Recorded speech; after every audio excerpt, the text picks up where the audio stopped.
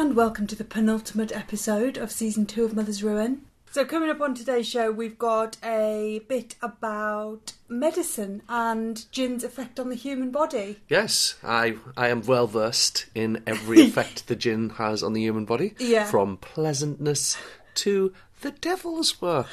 Yeah. Which I am not experiencing today. No, luckily not. You look perky today. Yes. So that's good. Yeah, strong. Yeah, and we've got an interview coming up as well. Mm-hmm. Matthew went over to see Dobson and Parnell because they are... one of the top places to drink gin in the world. Yeah, nominated for Best Gin Bar in the World. They're based in Newcastle, just around the corner, so Matthew popped down. Didn't make sense not to go along. No. And what a delight that the people there were. Yeah, so all that coming up. Drinks at the ready. Enjoy episode 19. Yep. Paper straws only.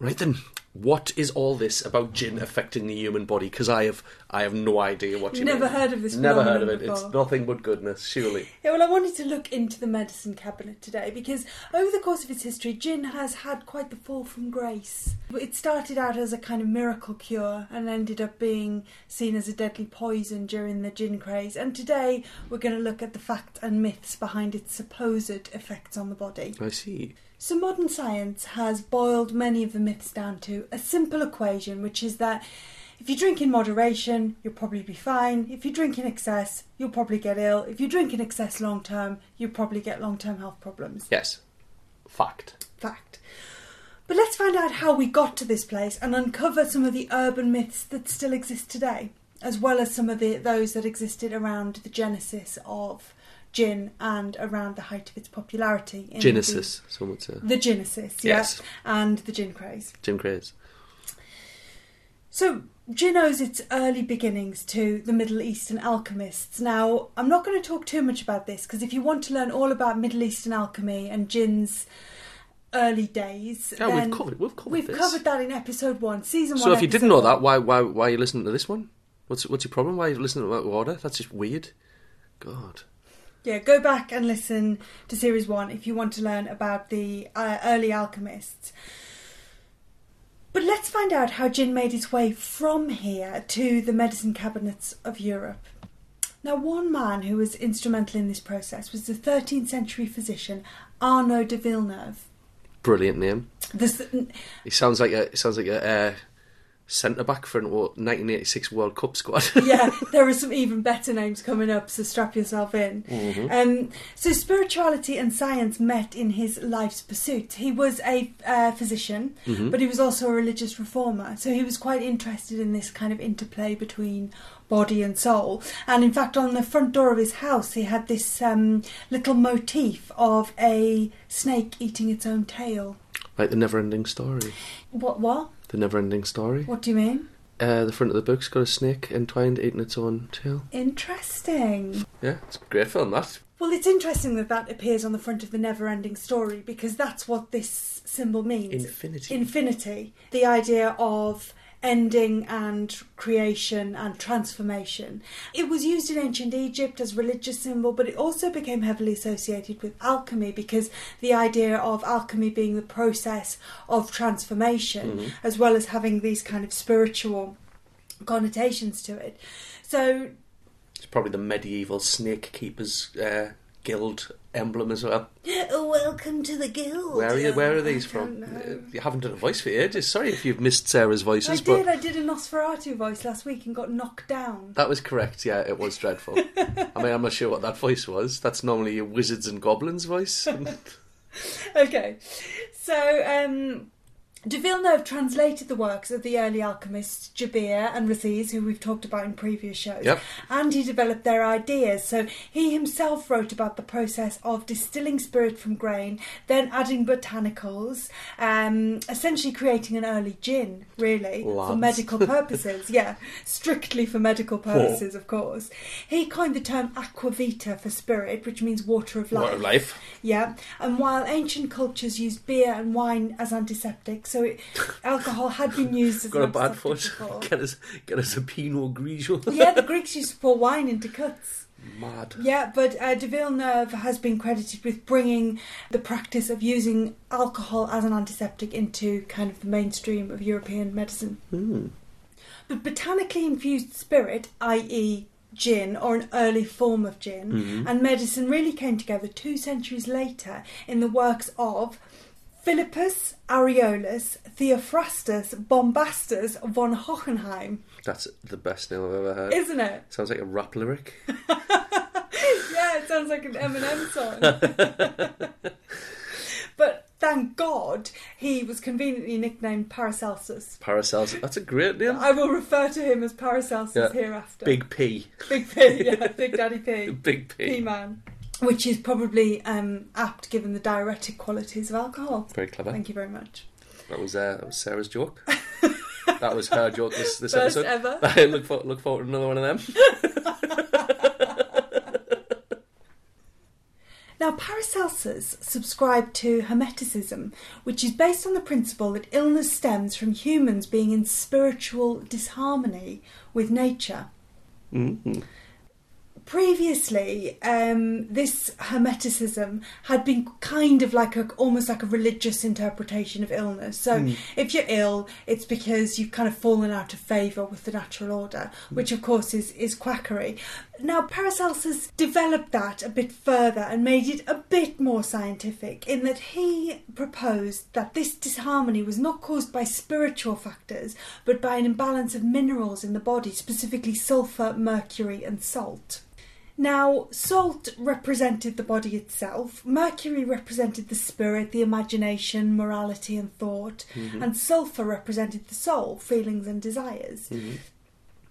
And this theory was known as tria prima, and with every disease the symptoms depended on which of the 3 principles caused the ailment. So Paracelsus theorised that materials which are poisonous in larger doses may be curative in small doses, and he also believed that herbs shaped like certain body parts could cure an affliction of that particular body part. Alright, so somebody's Hendrix. Yeah. Pop a cucumber in. What are you trying to solve there? Oh, I wondered why you were a big fan of Hendrix. Yeah, well, he's not wrong, is he? I have read things. I don't know how scientific they are, but they're like walnuts are good for your brain and like broccoli is good for your lungs. Carrots make you see in the dark. Fact. Carrots don't look like an eye.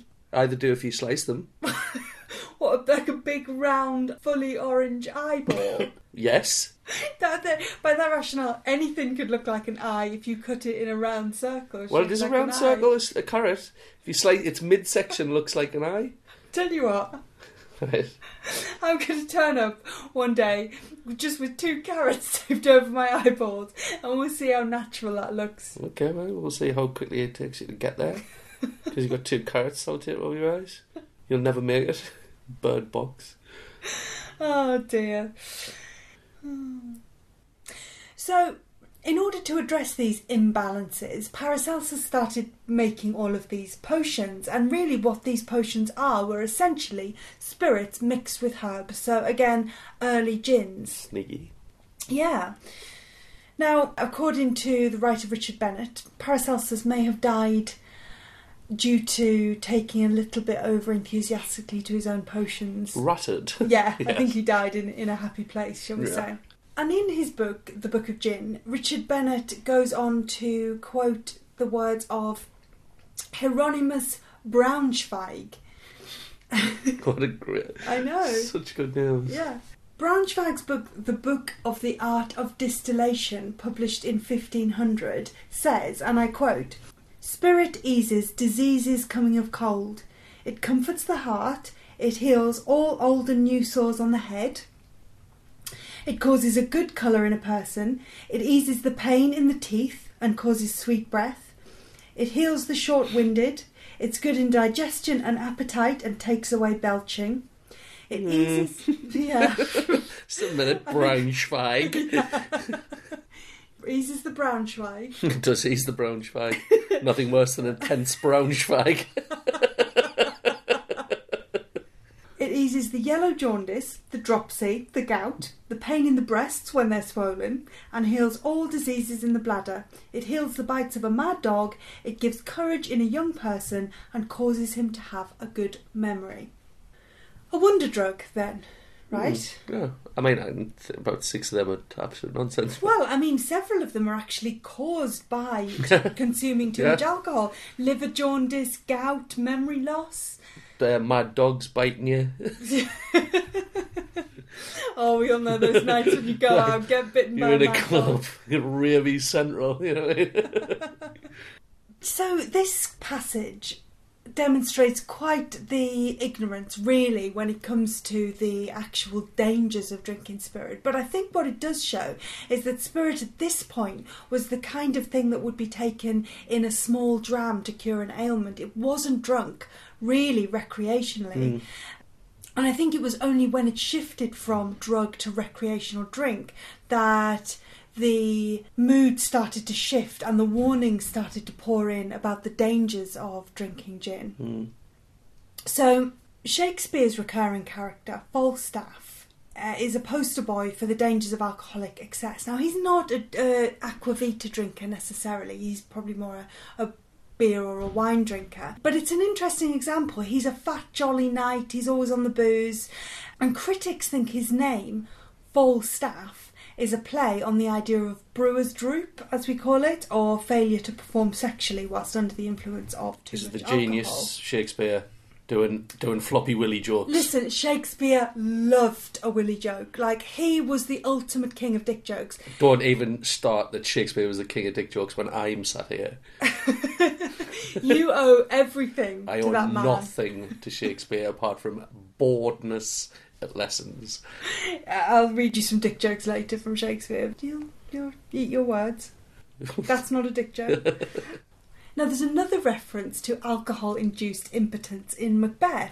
After the king's guards are too drunk to wake up when the king comes under attack, the porter remarks that alcohol provokes the desire but takes away the performance and makes men stand to and not stand to. Oh, Shakespeare, stop. You little tinker. He used to call himself William the Conqueror when he was on the pole. Did he? Yeah.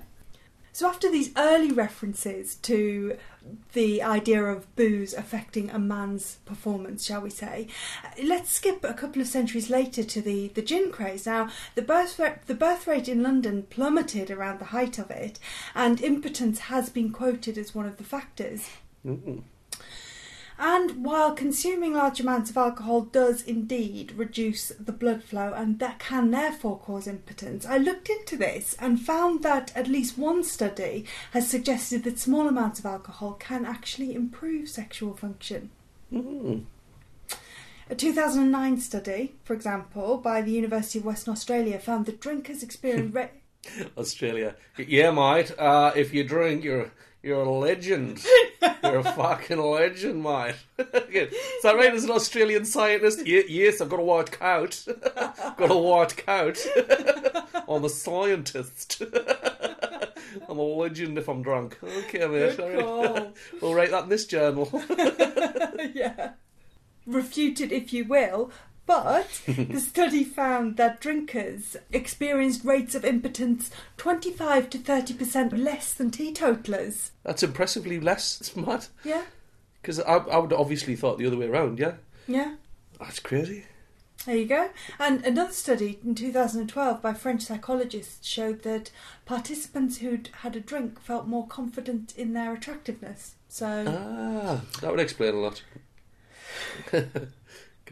I'm a legend. No, this was a French study. A legend. That's French for legend, definitely. So, I'm not refuting Shakespeare's comments. I am. And I'm not refuting the public health warnings of the gin craze that drinking way too much can affect the male performance. But I imagine 82 Mars bars would make you not feel that horny, though. Yeah, exactly, yeah. But I guess what I'm saying is that we need to measure it against the fact that perhaps having a little drink of gin does you no harm. A tincture. A tincture, yes, just a light tincture. Just a light tincture of the old gin zwanny poos. Now, women were far from off the hook when it came to gin drinking in the 18th century. In 1734, physician Stephen Hales warned of the dangers of what would much later become known as fetal alcohol syndrome.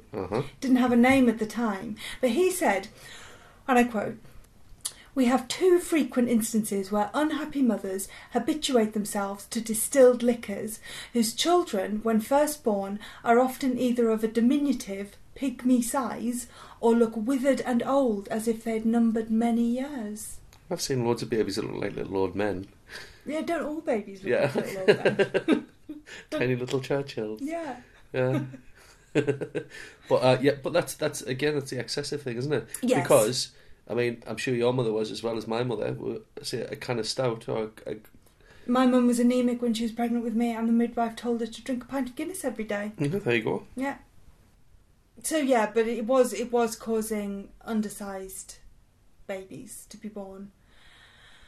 But again, we're talking about massive excess. Oh yeah, like a bottle of gin a night or something like that when you're pregnant. Yeah.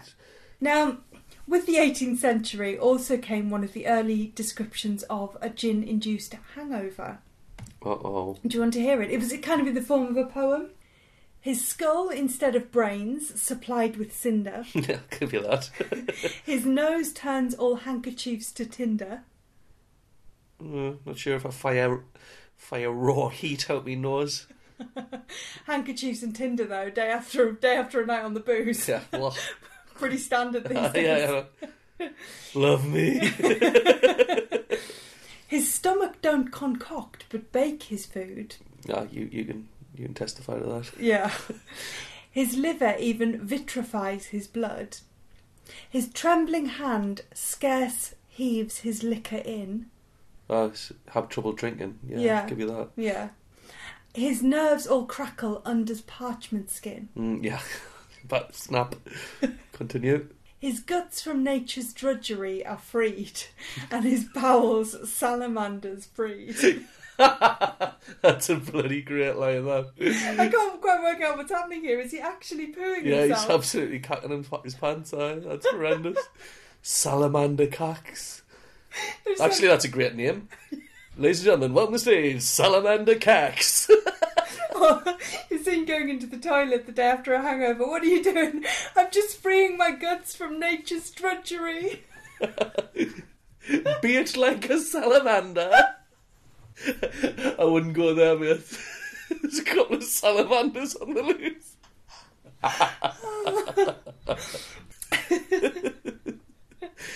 I do apologise, this is a gin podcast. Yeah, very, very posh. We've gone silly. But I think you'll agree that is quite an accurate depiction of how a hangover feels. 100%. But shall we actually look at what's going on inside the body when you have a hangover? Yes, that will be a fascinating insight into what my body does on Saturday and Sunday mornings. Exactly, let me talk you through it. Now, there was lots, when I looked this up, there was so much talk about specific chemical compounds and that kind of thing. I'm going to skip over a lot of that and give you a potted explanation. So firstly, chemicals released when our bodies break down the alcohol cause a chain reaction that impair our normal bodily functions. Now, one of these chemicals is called acetaldehyde, which is actually between 10 and 30 times more toxic than alcohol itself, which I think is really interesting, that it's almost like... So alcohol makes your body make something much poisonous, worse than poisonous. So essentially your body is poisoning itself in trying to break down the alcohol.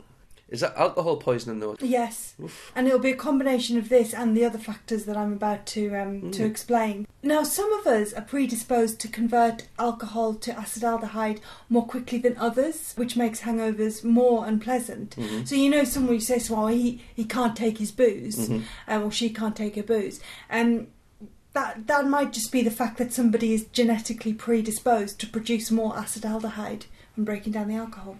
Does that mean they get drunk as quickly though? I don't know if it's linked to how quickly you might get drunk, but... That might be worth looking into for another episode. Yeah, I'll look into that. A good example of this is the fact that East Asian people are genetically predisposed to produce acetaldehyde more quickly. Really? Yeah. Now, another chemical called adenosine can also accumulate in the brain following alcohol consumption, and that's one of the factors that causes a headache.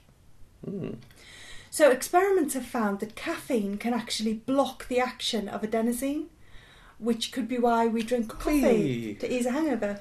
It's nothing better. Another factor, dehydration. Ethanol does have dehydrating qualities, and that is because of the increased urine production that causes diuresis, as in it's a diuretic. That can cause dry mouth, dizziness, may lead to electrolyte imbalances in your system. I'll wee like a king after I've been drinking. Yeah. Yeah. And alcohol also stimulates the production of hydrochloric acid in the stomach, which can increase nausea. Snap, mate. Yeah. Check. Yeah. Finally, low blood sugar. And imbalances of the immune system can also play a role in the development of hangovers. Nausea, headache and fatigue have been suggested to be particularly affected by changes in the immune system. Suppressed immunity is one of the key factors in hangovers. I see. So is that why you crave stodgy crap food as well? All this stuff that it takes out your body wants it back in.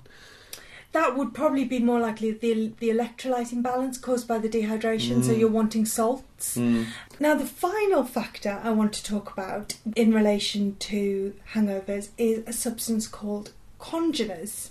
Now, different alcoholic drinks contain different amounts of congeners, and in general, dark liquids have a higher concentration, while clear liquids have a lower concentration. Now, congeners are known to have a huge impact on how much of a hangover we have. So that might be why, you get people who say, oh, don't touch wine, gives me don't touch red wine, gives me a terrible hangover. I've always said, oh, come on, it's a myth. Absolutely not a myth. Ah, right. So yeah, basically the darker the alcoholic drink, the higher the likely concentration of hangover causing congeners. Now, that brings us nicely back to gin. So as we know, most gins are clear. Obviously you've got your Old Toms, you've got your Genevers, you've got your yellow gins that might be darker in colour, but most of the gin we drink is clear. And for that reason, gin may well be far better if you want to avoid a hangover. Exactly. Well, I'll be honest, I've got to drink a lot of gin. A lot. Before I get a bad hangover. And yeah, obviously we've got to factor in the strength of gin. So we're not talking volume for volume here. We're talking number of drinks for number of drinks. Yeah. But that aside, if you want to avoid the hangover... Gin for health. Gin for health. There you go. New campaign, if anyone wants to use that, do get in touch. Yeah. Gin for health. TM. Gin for health. TM. Matt Reid. Now, so congeners explain why the type of drinks we choose to consume affect how we feel the next day. But what about mixing drinks? I don't drink anything but gin. But no, you don't drink anything but gin. I sometimes have wine, for example. Wine? And people will often say to me, grape and grain, what are you doing? What about Osmo's gin? True, it could be a grape gin that you're drinking. So yeah, let's say we want to have a glass of Osmo's gin and we want to have a glass of Eden Mill, and should we mix them? Because one is made from grape and one is made from grain. I think the phrase goes something like grape or grain, but never the twain. Never the twain, something like that. It's absolute rubbish. Yeah. There is no evidence that mixing grape and grain based alcoholic drinks will make your hangover any worse. But I did look into why people might have come up with this idea, because people talk about grape and grain, but then they also talk about things like beer then wine, you'll feel fine, wine then beer, you'll feel queer, or, you know, something like that. So what I wanted to find out is when you're mixing your drinks, for example, you're mixing a grape drink or a grain drink, a gin and a wine, for example, does it matter which you drink first? I would think the best way to go would be strong to weak. You want to reach a peak and then settle it on that and plateau there. You don't want to like build and build and build so you're absolutely hammered by the end. You are absolutely correct. That's my theory, and of course it's correct. Studies have corroborated that it's got nothing to do with grape first or grain first. It's more to do with the strength of the alcohol that you're drinking. There you go. And what if you are going to mix, say, a spirit with something weaker, like a beer or a wine, then yes, it's much better to start on the spirit. And the reason for that is that when alcohol levels in our blood are low, we tend to overestimate the amount of alcohol that we've drunk, and when levels are high we underestimate it. So you're best to be sipping, you know, a wine spritzer at the end of the night when your judgment is impaired and you think you can take tons more than at the beginning of the night when actually you probably can take quite a bit more.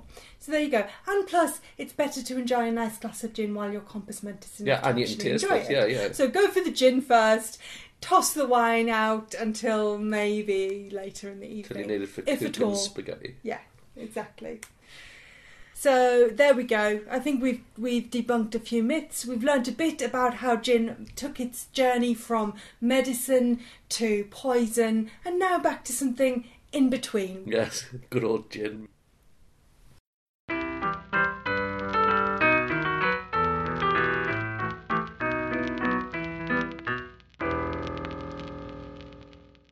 I'm on the road. Yes. I'm going down the road, going left twice, forward 4 times. I've just got off the metro. Where am I going? Are you going to Dobson and Parnell? I am going to Dobson and Parnell. One of the best gin bars in the world. Yeah, so you went and met them. Yeah, absolutely beautiful place. Yeah. I mean, the tasting place. It's one of those places where you'd feel a bit like, oh God, do I belong here? Yeah. Unless you're not like me and you're just a normal human being. Unless you don't look like a caveman. Yes, lest you. But yeah, it was absolutely beautiful. The staff were nothing but helpful, and I interviewed Chris, and it was an absolutely brilliant interview. Well, let's find out what he said. Let's find out all about Dobson and Parnell.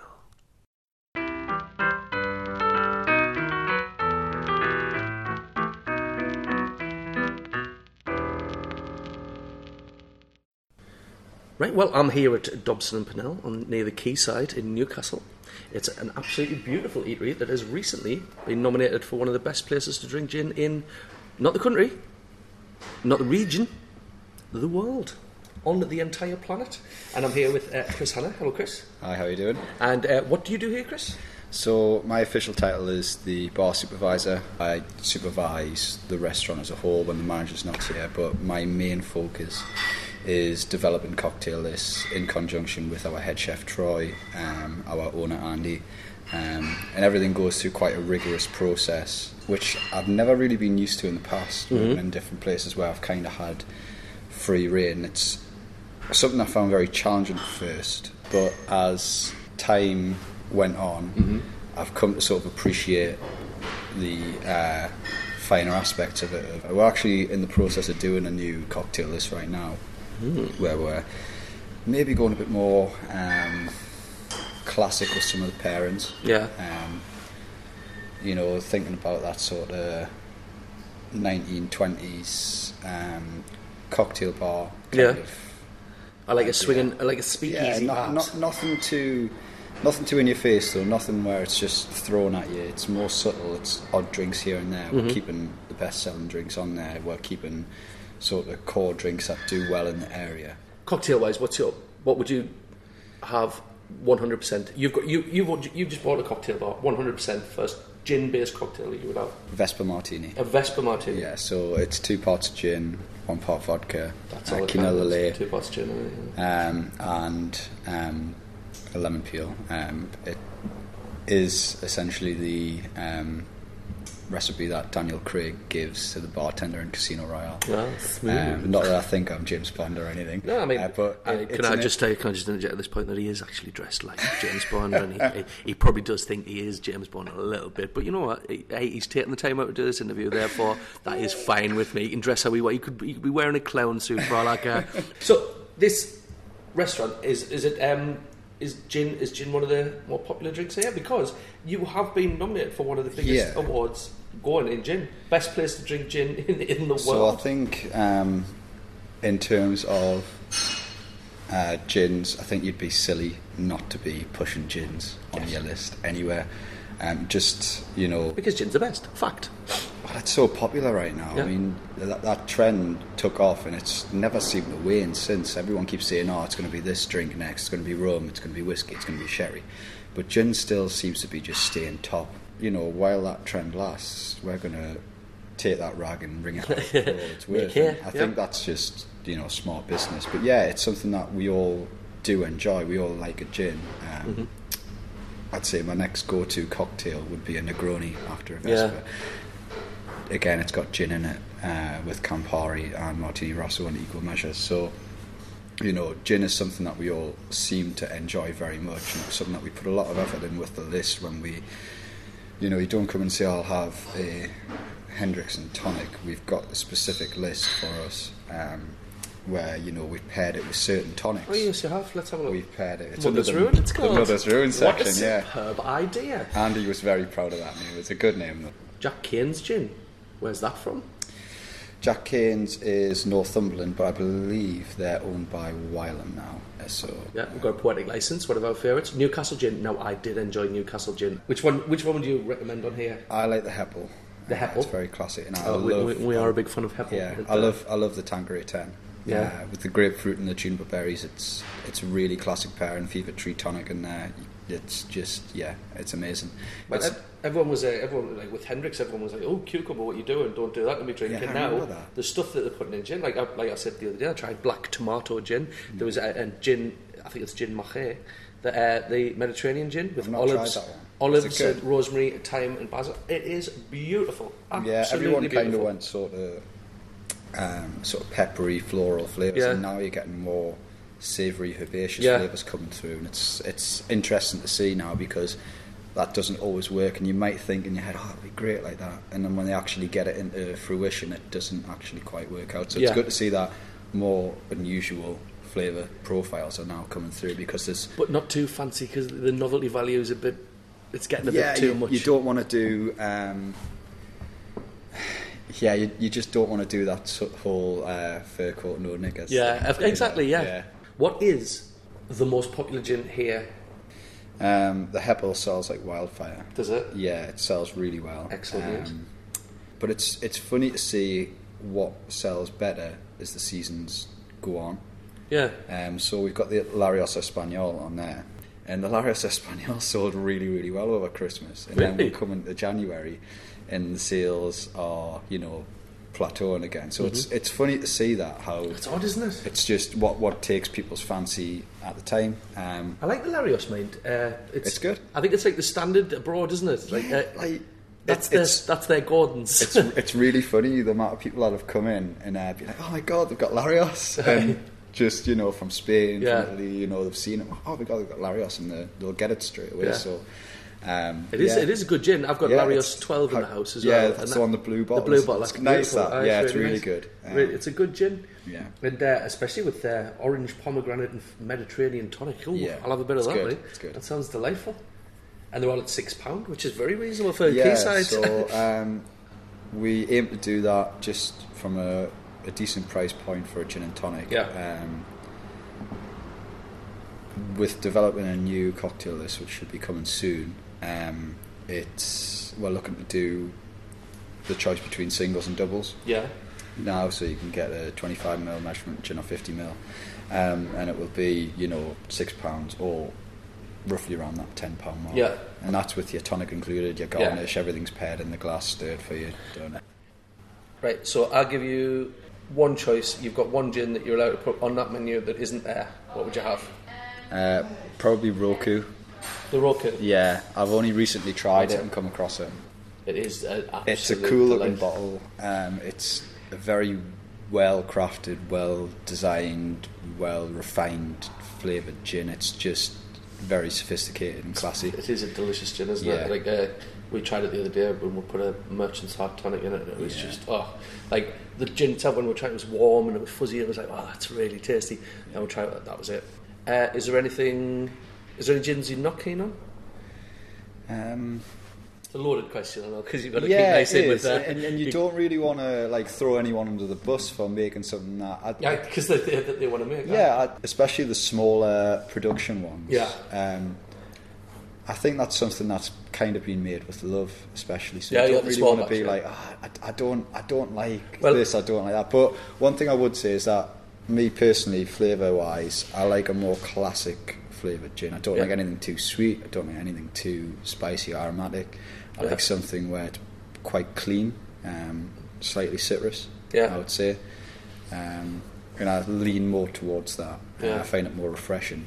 Because that's probably because I don't drink a lot of gin and tonics. I prefer a gin martini or something along those lines. So I need a clean flavour. I need it crisp and dry. I like it dry. So, all the gins in the world, what's your favourite? It's a toss-up between Heppel and Tanqueray No. 10. Excellent, nice local gin. Yeah. And Tanqueray 10, which is obviously a very high standard of gin. Yeah, it's like a franchise, it's established. Yeah. That was sort of my first go-to. You know, you dabble with certain things. I liked the Hendrix, and I liked this, and I liked that.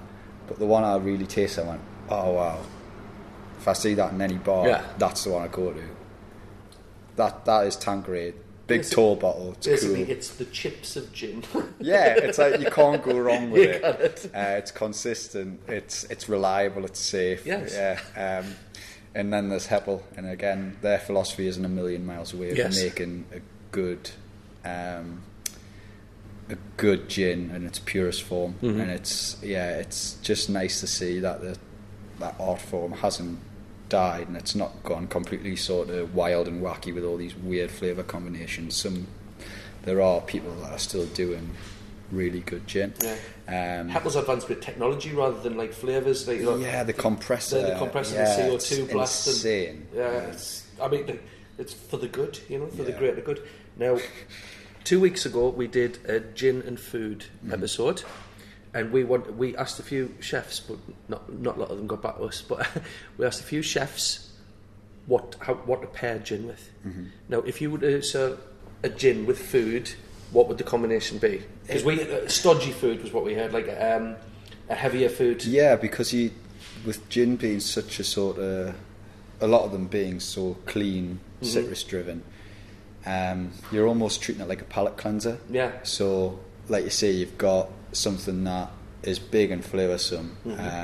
So like a sort of risotto with big flavours in there that's sticky and claggy, and it's not just the flavours, it's the texture. Yeah. A nice clean sort of gin and tonic or a gin martini would cut right through that. Yeah. It wasn't too long ago, my friend popped in just sort of unannounced with his girlfriend one night and it's like, we're going to have the 5-course tasting menu, and because my friend, I was like, I'll sort out a cocktail for you. And I'd done them with Vesper Martini, and I used that as their sort of arrival palate cleansing drink. So I would always treat it almost like, for loss of a better term, like a sorbet. Do you know what I mean? Yeah, absolutely. Like where you have that in between sort of main. Yeah, it's really, really good in terms of that. I don't think gin will ever overtake wine. Oh God, no, absolutely not. No, I think that's wine's one of wine's massive appeals, isn't it? Yeah. The matching with food, and it's a classic. It's like James Bond, isn't it? Red wine with fish. Yeah. Back to James again. See? Well, full circle. Absolutely delightful to meet you, Chris. I really appreciate the time you've taken, and do come along to Dobson and Parnell down by the quayside in Newcastle and treat yourself.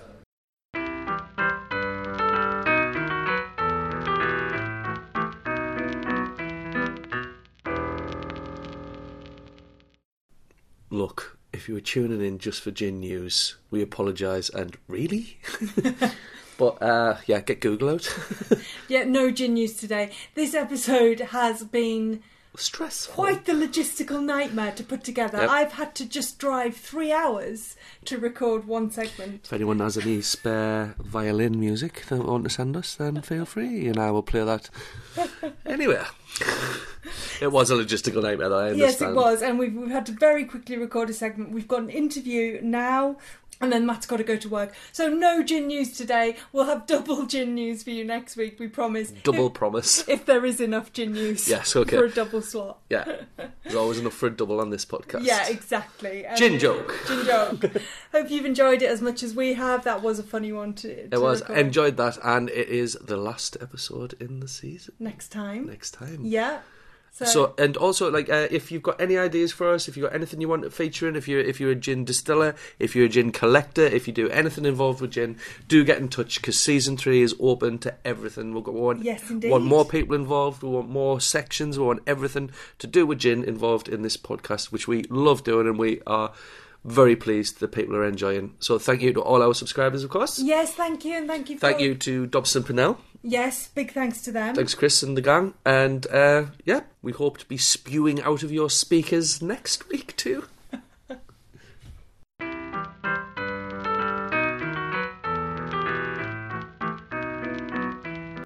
Mother's Room podcast was written and performed by Matthew Reid and Sarah Donnelly.